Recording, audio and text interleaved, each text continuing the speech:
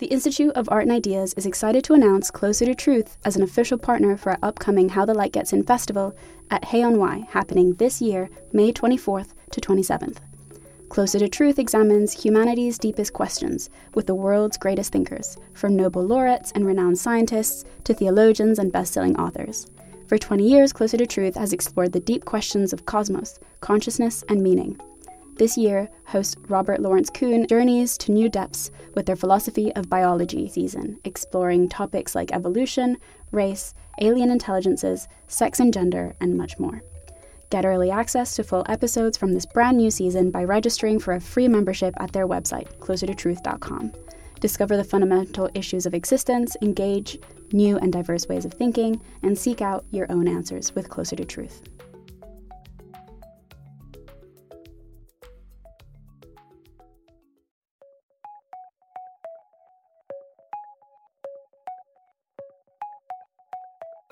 Hello. Hello. Welcome to Philosophy for Our Times, bringing you the world's leading thinkers on today's biggest ideas. I'm Ricky, head of the editorial team here at the IAI. And I'm Harry, a member of the editorial team of the IAI. Today we've got Anonymity, the Dream and the Nightmare, featuring founder of Clean Up the Internet, Kinsella, Demos researcher Victoria Baines, and barrister Hugh Tomlinson. This took place in 2022 at the How Light Gets In Festival in Hay, the philosophy and music festival produced by the team here at the IAI. So Harry, tell us a little bit about this debate. This debate is going to explore whether anonymity is a concept that can be used in modern society. It's going to explore our questions about whether a social media company should force people to put their name on their accounts, or even whether anonymity is the most crucial safeguard to a free and fair internet. Yeah, this is a difficult one to know what to think about. I think there's clear harms of anonymity, people abusing people online, committing crimes online and kind of getting away with it. But then anonymity has quite clear benefits as well. You're kind of free from government coercion, particularly in kind of countries with more authoritarian leaders. Anonymity is crucial to kind of starting movements online. And obviously at the start of Twitter, we saw quite a lot of that, maybe not so much anymore. Yeah, definitely. You looked at the start of the Hong Kong protests, a lot of them were predicated upon having anonymity from the Chinese government. And so forcing everyone on Facebook to have their own face and own name on it might prevent these sort of democratic reforms that we appear to want.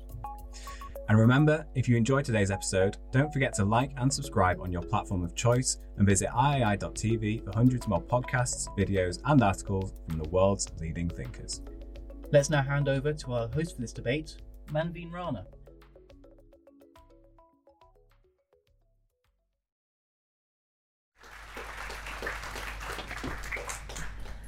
Thank you.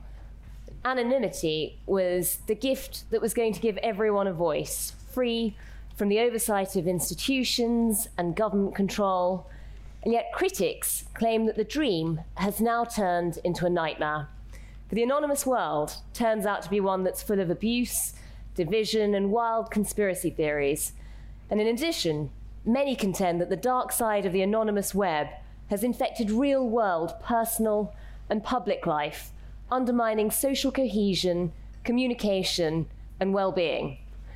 So is it essential that we end anonymity now if we're to arrest the growing tensions in our culture? Are the financial benefits of anonymity to the web giants so great and the short-term pleasures it offers so addictive that wouldn't now be possible to achieve? Are we, as a result, snared in a downward spiral from which there is no escape? Or can we find a return to the original dream? Those are the questions we're going to be looking at in the course of the next hour or so. But just to get a sense of where the panel is at the start of this discussion, I'm going to invite each of them to tell you a bit about it. But we're joined by a brilliant panel to discuss this, people who are at the forefront of thinking about this in the country, really. We're joined by Stephen Kinsella, who is the founder of Clean Up the Internet. He's a competition lawyer with a long-standing interest in human rights, digital technology, and democracy. We're also joined by Victoria Baines, who is part of the organisation Demos. Her interests cover content moderation, digital labour, dataification, and blockchain technologies. And finally, we're joined by Hugh Tomlinson, who is a barrister who's famed for his role in the UK's parliamentary expenses scandal, and in the News of the World phone hacking case, and most recently in the Wagatha Christie trial. So I'd like to start just by asking, should we end online anonymity? And beginning with Victoria. So at Demos, the question that we're always asking ourselves and asking other people is, what does a good internet look like? What is an internet that we actually want to live in and spend our time in? And for me, that's an internet that can help whistleblowers, who can shed light on human rights abuses. And it's also an internet that can offer refuge and support to vulnerable people. And therefore, for me, a good internet is an internet that has spaces where we can be anonymous. And anonymity itself, right, is actually more of a complex subject than just someone with their dark hood up, sitting in a super encrypted space, running their Russian troll farm, setting out never to be found. We can be anonymous in different ways, and we should always be thinking about who exactly are we being anonymous from. Are we being anonymous from both other users in the platform? Does the platform know who we are, but we call ourselves Marmite Lover and no one else knows? Or perhaps we use a fake email with the platform, but we always call ourselves Marmite Lover across every social media we're on, and other users actually have a pretty good sense of who we are. Anonymity also isn't the same as privacy. They can go hand in hand, but they are actually, I think, separate concepts. So anonymity is about the extent to which we can tie a person online to a real identity in the real world. Whereas privacy is about how much of our behavior other people can see and other people can have access to. And it's the fact that these two aren't the same, which is what I think makes anonymity so powerful and so important and worth protecting. It's really important that whistleblowers keep their identity anonymous while revealing information that other people would rather keep private. And I'm going to pause on that because often when we're talking about things like anonymity, we sort of, in defending it, there's a trope of looking towards these really extreme cases that I think can feel quite divorced from our normal lives. Go, well, I'm probably never going to be a whistleblower. Why should I need access to anonymity? But I think it can be quite mundane. And I'm going to draw on two examples from my own life to show this. So my partner, she's a teacher, and she's also a trans woman. And she provides a lot of support to other trans people online in anonymous forums, and she shares a lot of really intimate details about her life that would just be completely inappropriate for a student to Google her name and for that information to come up. Slightly more serious example being someone that I went to school with. He moved to the UK because of the violence that he experienced from his family when they found out he was gay. And so he always maintains two separate profiles on social media. One that his family and friends have access to, where he is the good straight boy that they all wish that he would be. And he has his anonymous one, where we know it's him and he can live openly as a gay man. And as soon as you accept that there are some vulnerable groups who really need access to anonymity, that without access to anonymity, there is no alternative. There's no equivalent to these anonymous spaces, they don't exist. Everyone has to have access. There's no point in which you put your hand up and you go, oh, I'm now part of a domestic, I'm now a victim of domestic violence, or I think I might be gay and I want to talk about this online, or I've got a mental health problem I don't want my boss to find out about. As soon as you accept that there are some people that have it, everyone has to have access to these spaces, which is pretty scary because we know how awful anonymous abuse can be. And I want, in my defense of anonymity, I don't want anyone to think that I underestimate the destructive, awful ways that people use anonymity. But I just don't think that taking away anonymity actually creates the internet that we want, because people can abuse in their own name all the time. We see it happening already. And I think we should embrace the potential for anonymity to help us all in these really mundane ways. I think it makes us better individuals. I think it makes a better society. And fundamentally, I think it makes a better democracy. Thank you. Hugh, where do you stand? Should we end online anonymity? A lot of the things that Victoria says make complete sense, and it's very important that people should be able to privately communicate with their friends, with people who they have similar concerns about, and so on. But that's not what anonymity on the internet is about. Anonymity on the internet is about people who can communicate anonymously to the whole world. And if you communicate anonymously to the whole world, you can say things which attack people, which seriously damage their rights in circumstances where they have no redress. They can't do anything about it. And it seems to me that when we talk about freedom of expression, we've got to remember that, as the European Convention on Human Rights says, that with it, it carries rights and responsibilities. And the responsibilities that freedom of expression carries include the responsibility for what you say. You've got to be the people. If you write about someone, if you attack someone, they've got to have the opportunity to do something about it. And it seems to me that having anonymity in the way we have at the moment encourages irresponsibility. There's no doubt at all that it encourages abuse, the spreading of false news, of hate speech, and so on. Is that a price worth paying for the ability of some whistleblowers or marginalised communities to communicate? I don't think it is. I think in the end, if people are going to say things about other people, those other people have got to have the opportunity to have redress. It's about who's responsible for the communication. If I write an article in a newspaper, or if I write a book, the newspaper is responsible for what is published if I'm writing anonymously. If the book publisher is responsible for what is published if I write anonymously. If I write anonymously on Twitter, Twitter has no responsibility for what I say. And if I'm anonymous, there's no way that anybody I write about can do anything about it. So I'm in a position where I can attack, I can be hateful, I can be abusive, and there is no remedy at all. And it seems to me that that's not a situation that we should countenance. And for that reason, I think anonymity on the internet should indeed be brought to an end. Thank you. And Stephen, same question. Yeah, thank you. So as Manbeen said at the beginning, I used to be an EU antitrust lawyer. And for the last 15 years, I was mostly acting for or against the major tech platforms. And one of the things that inspired me to set up Clean Up the Internet nearly 3 years ago now is I grew increasingly concerned at the degradation in the level of discourse online and the amount of abuse, but also the amount of disinformation. And it seems to me it's problematic that the debate had become rather polarized between those, and I don't mean this pejoratively, but those you could refer to as the cyber libertarians, for whom anonymity is such a fundamental human right that we won't accept any interference with it. And on the other hand, lots of vulnerable groups, but also increasingly politicians, of course, who are saying, no, this has to come. We're receiving so much abuse. It's getting in the way of our ability really to do our jobs. We can no longer sift out the stuff we need to see from all the nonsense. And so we have to end anonymity, which always seemed to me rather blunt.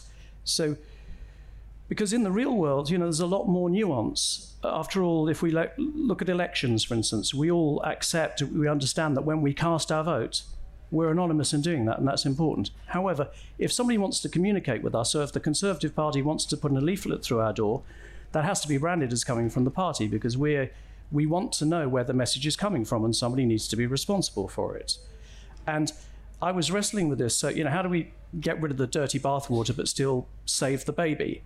And we did some initial research when we first set up the Clean Up the Internet, and we looked at the COVID 5G conspiracy. That seemed to us a good concrete example. And we found that a disproportionate amount of the disinformation around that was being spread and amplified by anonymous accounts. So how do we draw that dividing line? So it seemed to us that what we should do, and we flip it. Let's not talk about banning stuff, but let's talk about rights.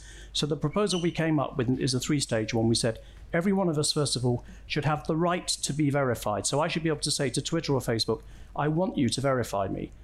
Also, that verified status should be visible to everybody, so we should be able to see everyone else is verified. And then thirdly, we should all be given the ability to decline to interact with unverified accounts as a category. So I should be able to switch them on or switch them off and say, I don't want to hear from them, I don't want them to free ride on my stream, I don't want them to interact with my followers. And we put this proposal to government about 2 years ago, and it has been taken up. We got support from MPs from all of the major parties in the UK.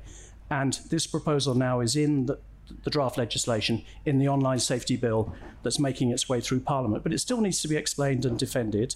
I'm sure it can be improved. It's the reason I'm delighted to join debates like this and really very open to all your questions and suggestions. On that, I think just going back to the basics of the debate,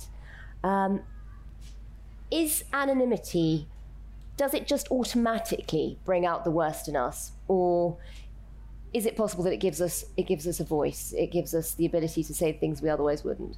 Well, obviously, I wouldn't disagree with Victoria that it definitely gives us a voice and allows people to explore all sorts of ideas and thoughts that they would feel uncomfortable doing so otherwise. But equally, and if we have Clean Up the Internet, we have a website you can see, and one of the things we tried to do, because we accept that there's a whole lot of information out there, we've tried to pull together the literature on this, among other subjects. And what we have found is there seems to be a very serious disinhibition effect of being anonymous. People find themselves expressing more extreme views and in a much more aggressive way than they would face-to-face, or than they would if they didn't fear that they would be detected and held accountable for them. So I'm not saying it's inevitable, but we certainly see it. And the other concern I have is that it bleeds back into the real world. So we've worked quite a lot with Kick It Out, who deal with racism in football.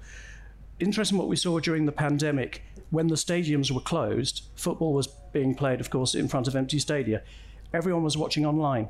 But when the crowds came back for the first time, we saw a level of racist abuse that we hadn't seen for quite a long time. And the concern, I think, is that behaviour that's learned online and almost experimented with online then comes back into the real world. They feed off each other. Yes. I mean, would you agree, even though anonymity does have its benefits, would you agree that it changes people's behaviour fundamentally?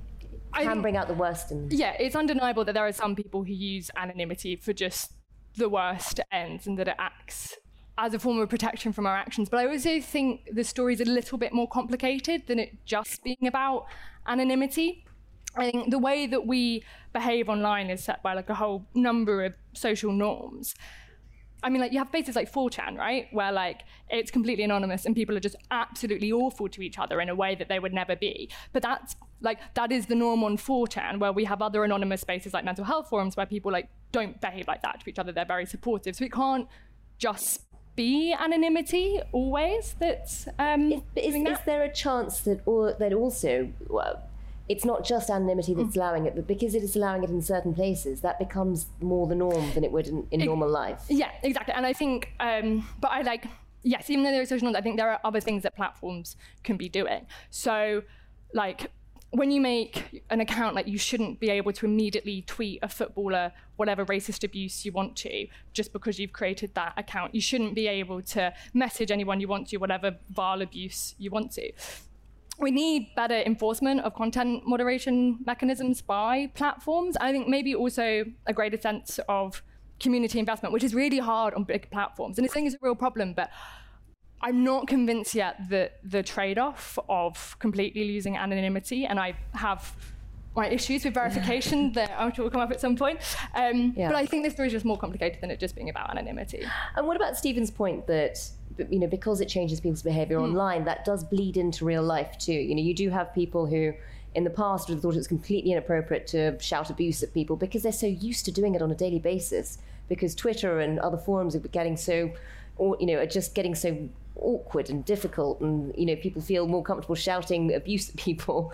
Yeah, and again, I think... Is that changing real life? I think there is undeniably some knock-on effect to real life, but also, like, there are other ideas that can be spread online, like sort of the amount of like anti-racism, anti-sexism work that can be done online as well. Like, yes, sort of we have this really negative implication, but I think sort of there are ways that we have other ideas coming to the fore. And again, it's just coming back of like, if we lose anonymity, there is nowhere else online for vulnerable people that really need anonymity to go. Whereas people do abuse in their real names online, and like, we will still have abuse online even if we ended anonymity, whereas we wouldn't have these vulnerable things. I think we have to look to other mechanisms, other ways of creating more friction on social media to stop people being able to interact and send abuse in these ways, that don't just throw the kind of people that like should be our priority under the bus. Hugh, what do you make of that? I mean, is there something about us which will just automatically behave in the worst possible way the moment nobody's looking? Or are there benefits to anonymity that we shouldn't want to lose? Well, I think the research shows that people behave more badly when they're able to do it anonymously, and that kind of accords with common sense. I mean, if your name's at the bottom of it, you think more carefully about what you write. If you can just fire something off, and you know it's not going to come back to you, then the other things being equal, you're less likely to think about it and be responsible. I mean, I understand that there are certain benefits, and traditionally there's been a view which you find in the law that anonymous speech is valuable, and I think that that's right. The difficulty is, I mean, people talk about the Arab Spring and how the value of anonymous speech in that context, but the reality is the security agencies know who you are. I mean, the government, you're not being anonymous from the people who really might want to be cracking down on your behaviour. The people you're anonymous from are maybe the people that you're sending anonymous abuse to, and they have no way of finding out. And there was a time 10 years ago when you could track anonymous accounts, but people have got wise to that, and now you can't.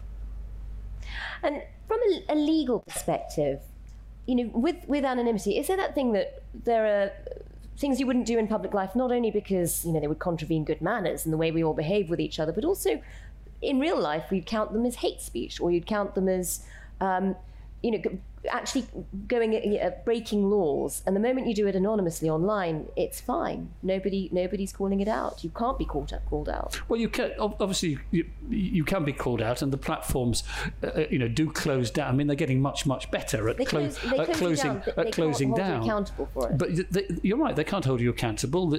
But the police can investigate. But using VPNs or whatever, you can. It's quite easy to cloak your identity. And I mean, I've come across cases where quite sophisticated abusers set up attack sites where they completely impossible to find out who they are, and you can actually cause a hell of a lot of damage if you do it carefully and subtly. And they've done that, and there is no remedy.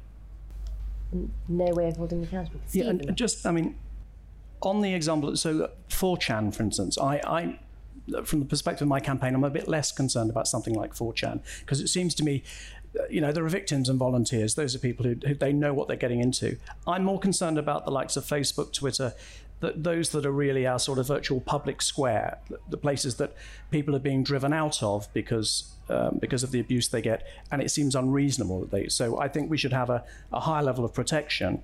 And that's what the Online Safety Bill is trying to do, is to give us a high level of protection for the major sites that we almost need to be on these days.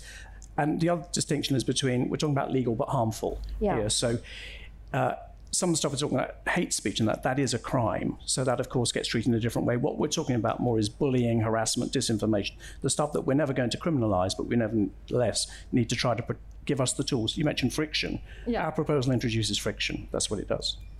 Just on the verification point, I'd be interested to know... Well, before you do, Stephen, could you just set out exactly how this verification model would work so that people understand if it comes into action, how their lives would change? How would their use of the internet change? Yeah, I should say, as a starting point, we're very concerned. We didn't want verification to become another huge trove of data for the large platforms that they can use to monetize us and target us with advertising. So there are some very good third-party verification solutions out there.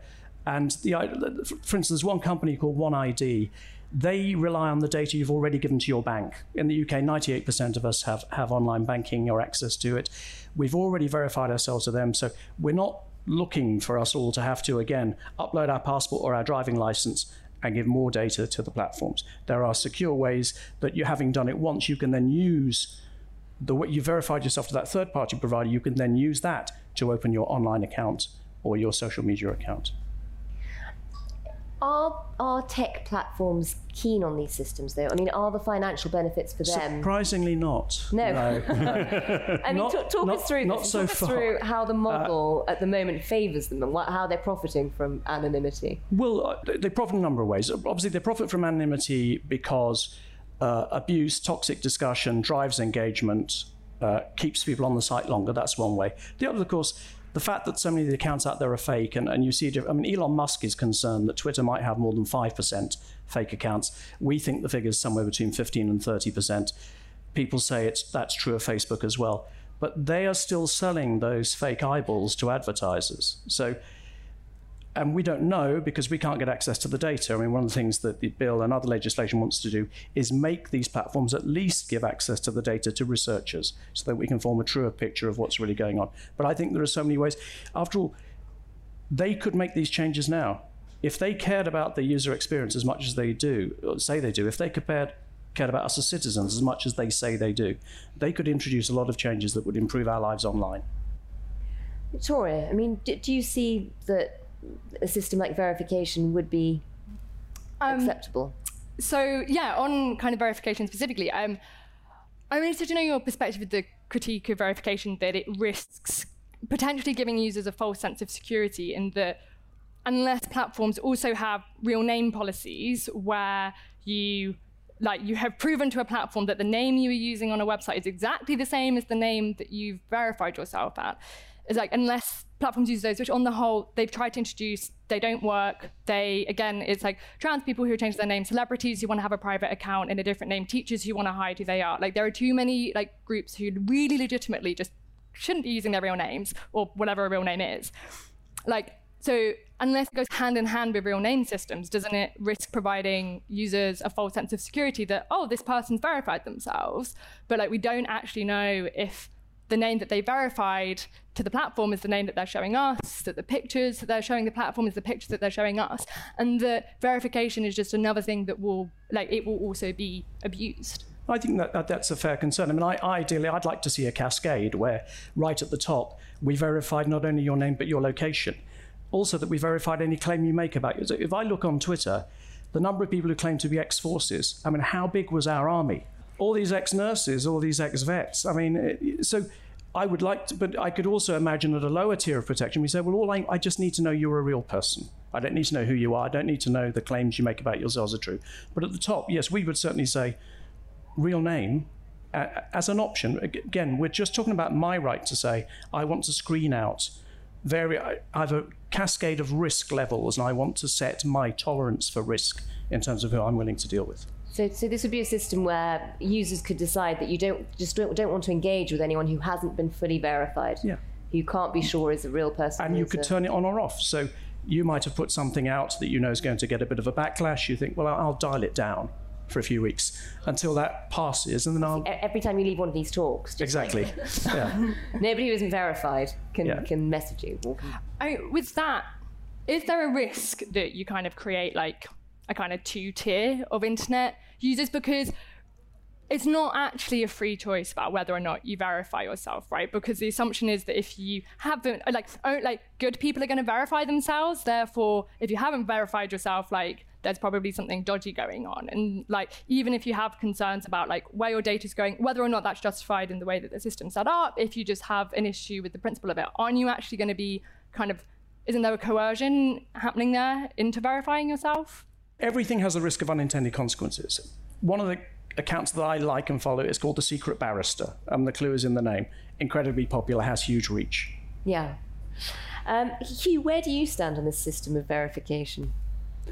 I think the problem is that the people like Stephen who are concerned about these issues, and perhaps many people in the audience, would take advantage of the system, but it requires effort, and 80% of people aren't going to do it, and so you get a small number of clean, verified people communicating with each other, and then you get the rest of the world spewing out hate speech, disinformation, and so on as before. So anything that requires people to think, to engage, to take positive steps is going to have a massive fallout rate inevitably. Though actually we did polling with YouGov, and Compassion in Politics did polling through Opinium, and they found that 80% of people will do it. It actually is 80%. 80% of people said they would do it. Yeah.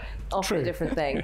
Reveal preference, yeah. And Hugh, I mean, do you think the financial incentives for big tech companies are just so high that it's almost impossible now to reverse the situation, to end anonymity, which you'd like to see? Oh, the financial incentives for, I mean, I agree with everything that Stephen said. I mean, there's no doubt that anonymity is financially beneficial to the big tech companies.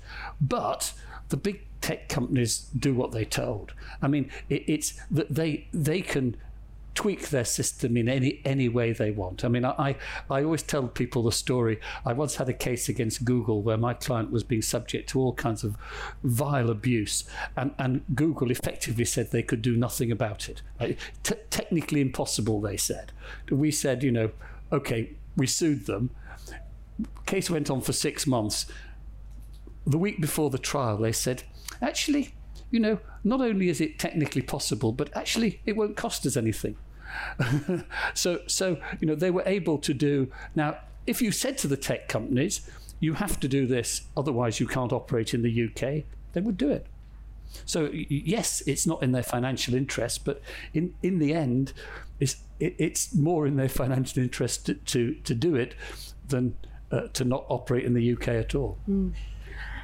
Stephen, is there a danger, I know you've looked at this a lot, but is there a danger that if you do force these big tech companies to adopt this, if you do end anonymity as much as you can online, that you just force more and more people into effectively the dark web, into the less regulated versions of tech platforms? Obviously, I mean, our proposal won't force anyone to do anything, because we're focusing on rights. So we're simply saying, yes, everyone will still have the right to be anonymous, and they'll have the right to exercise their free speech anonymously. However, we're going to balance that so they will have their free speech, but I'm going to have a right not to be shouted at. So we won't be driving anybody anywhere. I do agree with you on sort of the financial incentives for the platforms. It is a question, though equally, the UK is such a big digital market that it's going to be very hard. And we've, how many times we heard companies and platforms say, well, if you change the rules in a way we don't like, we're going to leave. I mean, other than with the example of China, that doesn't really happen. There is another constituency, though, that also doesn't want change, that likes the status quo, and that's our press. Because they, in the Online Safety Bill, have argued so far for a carve-out, so that these rules shouldn't apply to them or to their websites, from which increasingly they make a great deal of their money. So, I mean, just explain that to the audience, why the press would want slightly different rules. Well, the press always want different rules. I mean, yes. That's, as a journalist, I can vouch for that. Exactly. What's their real case? I suppose they again say it's free speech. They say we as journalists ought to be able to without fear or favour. But they extend that to their websites, and of course that wouldn't be such a problem if we had effective press regulation. I mean, most other industries, generally, if they can persuade the government to back off because they have, effective self-regulation. We don't in the case of the press. So it is a worry. But this is, there's huge pushback, I should say, from MPs from all parties on this. And there's every opportunity for you all to add your voices if you're also concerned that we shouldn't allow the press to carry on behaving in this way online and on their comments pages. I mean, in a way, anonymity is one of those issues where you won't have the same problem with the press, because I've never met a journalist who doesn't want to byline. Well, no, sorry. The trouble is not just it's the comments section. Yes. Yeah. So the bizarre thing is that the comment sections are going to be entirely unregulated. So as people have pointed out, if I have a Twitter account, which I don't, with 5 followers, I'm subject to Ofcom. The Daily Mail with 60 million viewers is not regulated at all in relation to its comment. And the other thing is, sorry to go on about this, but the other thing is that the way that the government have defined the press, I can just set up something called a newspaper, and I can publish anything I like, and it's unregulated. Which is terrifying. Victoria, accepting that tech companies won't want to make these changes because of financial incentives, I mean, is that something that you've found in your research? I mean, I kind of disagree with the premise of the question. Okay. I'm just not sure if actually anonymity is this huge bottom line deal breaker for platforms. You have to, tech platforms. You have to remember, they're advertising agencies. They get money from being able to get as much of our behavior as they can, compile that into huge data sets, look for patterns, and sell us ads based on that. And they can get that behavior from us whether or not we're anonymous, whether or not we're engaging with anonymous accounts that kind of conversion, so like clicking on an advert and actually buying something comes from, which is where they make the money, comes from trusting the platforms that you're on, kind of being relaxed, not being in a kind of crazy frenzied state. And the anonymity is about the individual user. It's about the individual user experience, whether that's you on the receiving end of an anonymous account saying something or you as an anonymous user. Tech platforms operate at the level of huge data sets. And at that point, individual user experience of anonymity, either way, like really doesn't come into it that much. But sorry, don't you think that what does come into it is user engagement? And the sad fact is that if you put stuff online saying how nice your cat is, and then you put something online being a racist attack on an England footballer, the second gets more engagement, and and it generates more traffic, and so they get more data. I mean, that seems to me the real heart of the problem, because actually, if everything on, if everyone is well behaved on social media and everyone is very polite and nobody says anything nasty and everything's accurate and so on, it's not very interesting. And what makes it interesting and what makes it valuable is the kind of abuse that people engage in. But it's not just about how much time you spend on the platform. It's about whether you're buying anything because of the platform. If all they're getting from behavior is things that keep you on the platform but doesn't result in any consumer behavior, like they don't make any money. No, you don't buy things on the platform. They sell your data, and the more data they have, the more they've got to sell. But your data becomes valuable when it is shown that you also buy things. But at the same time, while you're engaging online, the whole time they're able to sort of see the things that interest you, the things that change your mind. They're able to analyze your behavior. But that's not. I would say that's not contingent on being anonymous. They get this from anonymous accounts and non-anonymous accounts, and from engagement with all kinds of things. I just don't think anonymity is actually a huge part of this conversation. Is there something about anonymity which drives people to say some of the worst things, and that just drives even more debate? The problem is we're all secretly slightly, we find it almost appealing. We can't help but engage with people who are being vile because we're so outraged. Our outrage just feels even more violent. There's the, getting caught down on like rabbit holes and the kind of the voyeurism of watching it. I just don't believe that this link is so strong that the companies would be like, oh, we're not going to ban it because we make loads of money from it. Could I come in on one point? I mean, Twitter clearly is sensitive about anonymity and the harm done. Hugh mentioned the football. So after the penalty competition and our young players got a lot of racist abuse, Twitter immediately put out a press release saying 99% of the abuse came from non-anonymous accounts. Now, they just overreached, didn't they? 99% is North Korean levels of anything. So we knew if they'd said 75%, we might have been a bit troubled by that, but we knew that had to be wrong. So we thought, what do they mean by non-anonymous? Twitter says you've opened the account and you've linked it to an email account or a phone number. So we set up an email account called mickeymouse@gmail.com, and we used that to open a Twitter account. Then we went into a newsagent's, bought a £5 burner phone, used that phone number to open a Twitter account. Now, of course, both they would say that's verified because it's linked to an email address, it's linked to a phone number. They're incredibly sensitive about that, and I think it comes back to the business model suits them. Facebook's different. Facebook has a real name policy. The only question with Facebook is, do they really enforce their terms and conditions? But Twitter will allow you to have multiple accounts, and they really don't care who you are. Also, just another point to make is that, so if anything, I think it's that we're kind of in an age of privacy making places money. So Google talks about itself in ages. So we're just currently at the end of the age of automation and AI, and we're going into the age of privacy. Google sees where users sort of think their data is being handled well, they trust platforms and they're more likely to use things. Again, it's because privacy and anonymity are not the same thing. I just don't see this link necessarily between anonymity and profitability. I'm very interested in, if some of these policies were to be enforced. I mean, what Stephen's suggesting is kind of a halfway house, but if we were to go the full hog, if we were to ban anonymity, what would the internet look like, Hugh? For you, if you want anonymity banned, what does that healthy envision? What does it look like, and how do people behave there? Well, is it a better or a worse world? it will be better but more boring. It will be.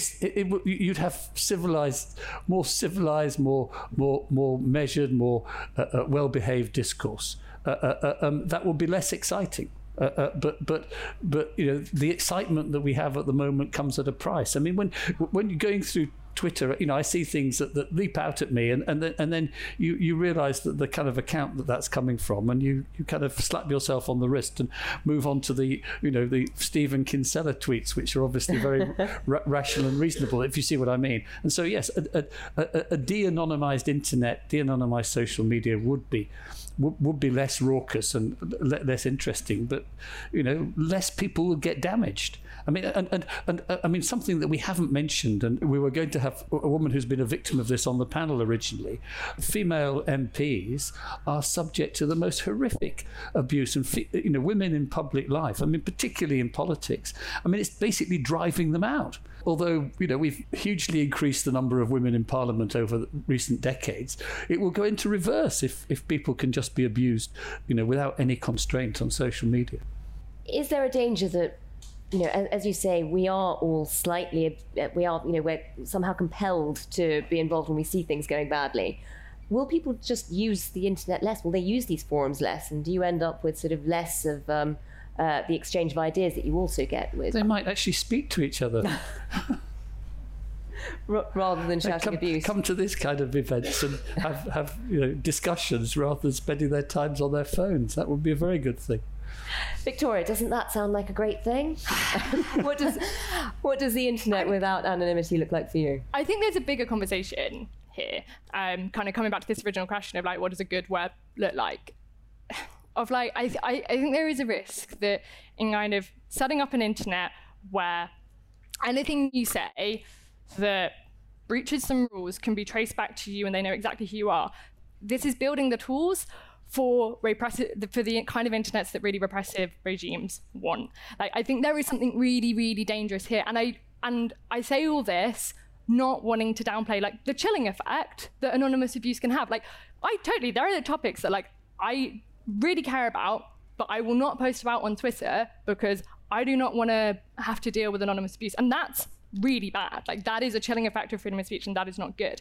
But I think our approach just can't be banning anonymity. The world that we create, where everything can be linked to everyone, is the world that we shouldn't be wanting. It's the kind of internet that we shouldn't be wanting to have in a liberal democracy. I just think we have to come up with more creative and better solutions to the really horrific reality of online abuse. But for me, just banning anonymity, is a distraction and will, in the end, hurt more people. Stephen. Well, I felt it was on us to try and come up with a solution, because at the moment those who were defending anonymity weren't offering anything else. So Hugh mentioned, Margaret Hodge, who might have been here. I've spoken to Diane Abbott, who probably gets about 50% of all the abuse online, and that's what we need to look at as well, at the voices that are silenced, the people who are no longer on because they get crowded out, and also just how difficult it's become online. I mean, look, if our proposal goes through, and I think it will, I could do with some tweaking and improving, but I think it will go through, I probably won't use it. Because really? I'm a white middle-aged male who I don't get abuse. I never get any abuse. Can be arranged. So I don't need it. But to have that facility and to allow everybody else to have that facility to say, why? Because too often the platforms, they say, well, it's all about media literacy. Just everyone needs to be more, like you said, needs to be more sophisticated. They need to be able to sift what's real and what's false. But we could give all of us some slightly better tools to allow to moderate what's thrown at us. And then maybe we'd have time to read our replies. That's a very good point.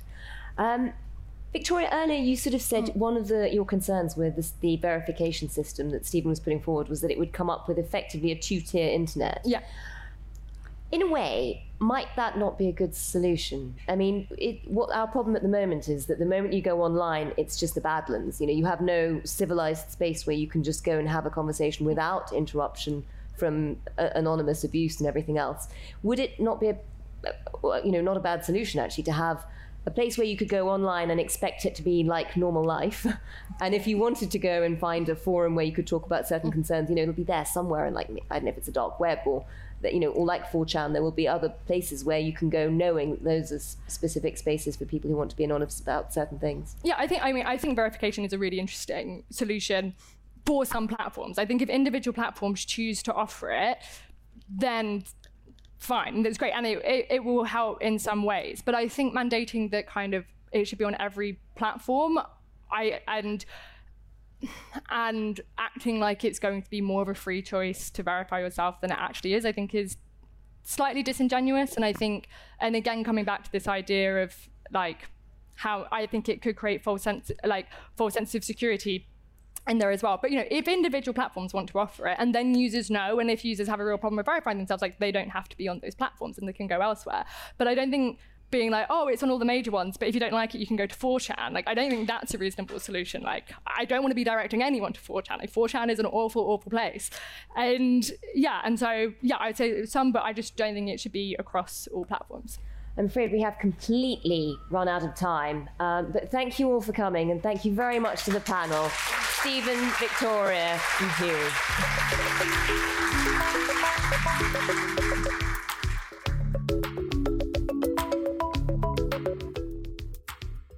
Thanks for listening to this week's episode of Philosophy for Our Times. If you enjoyed today's episode, don't forget to like and subscribe on your platform of choice, and visit the iai.tv for hundreds more podcasts, videos, and articles from the world's leading thinkers.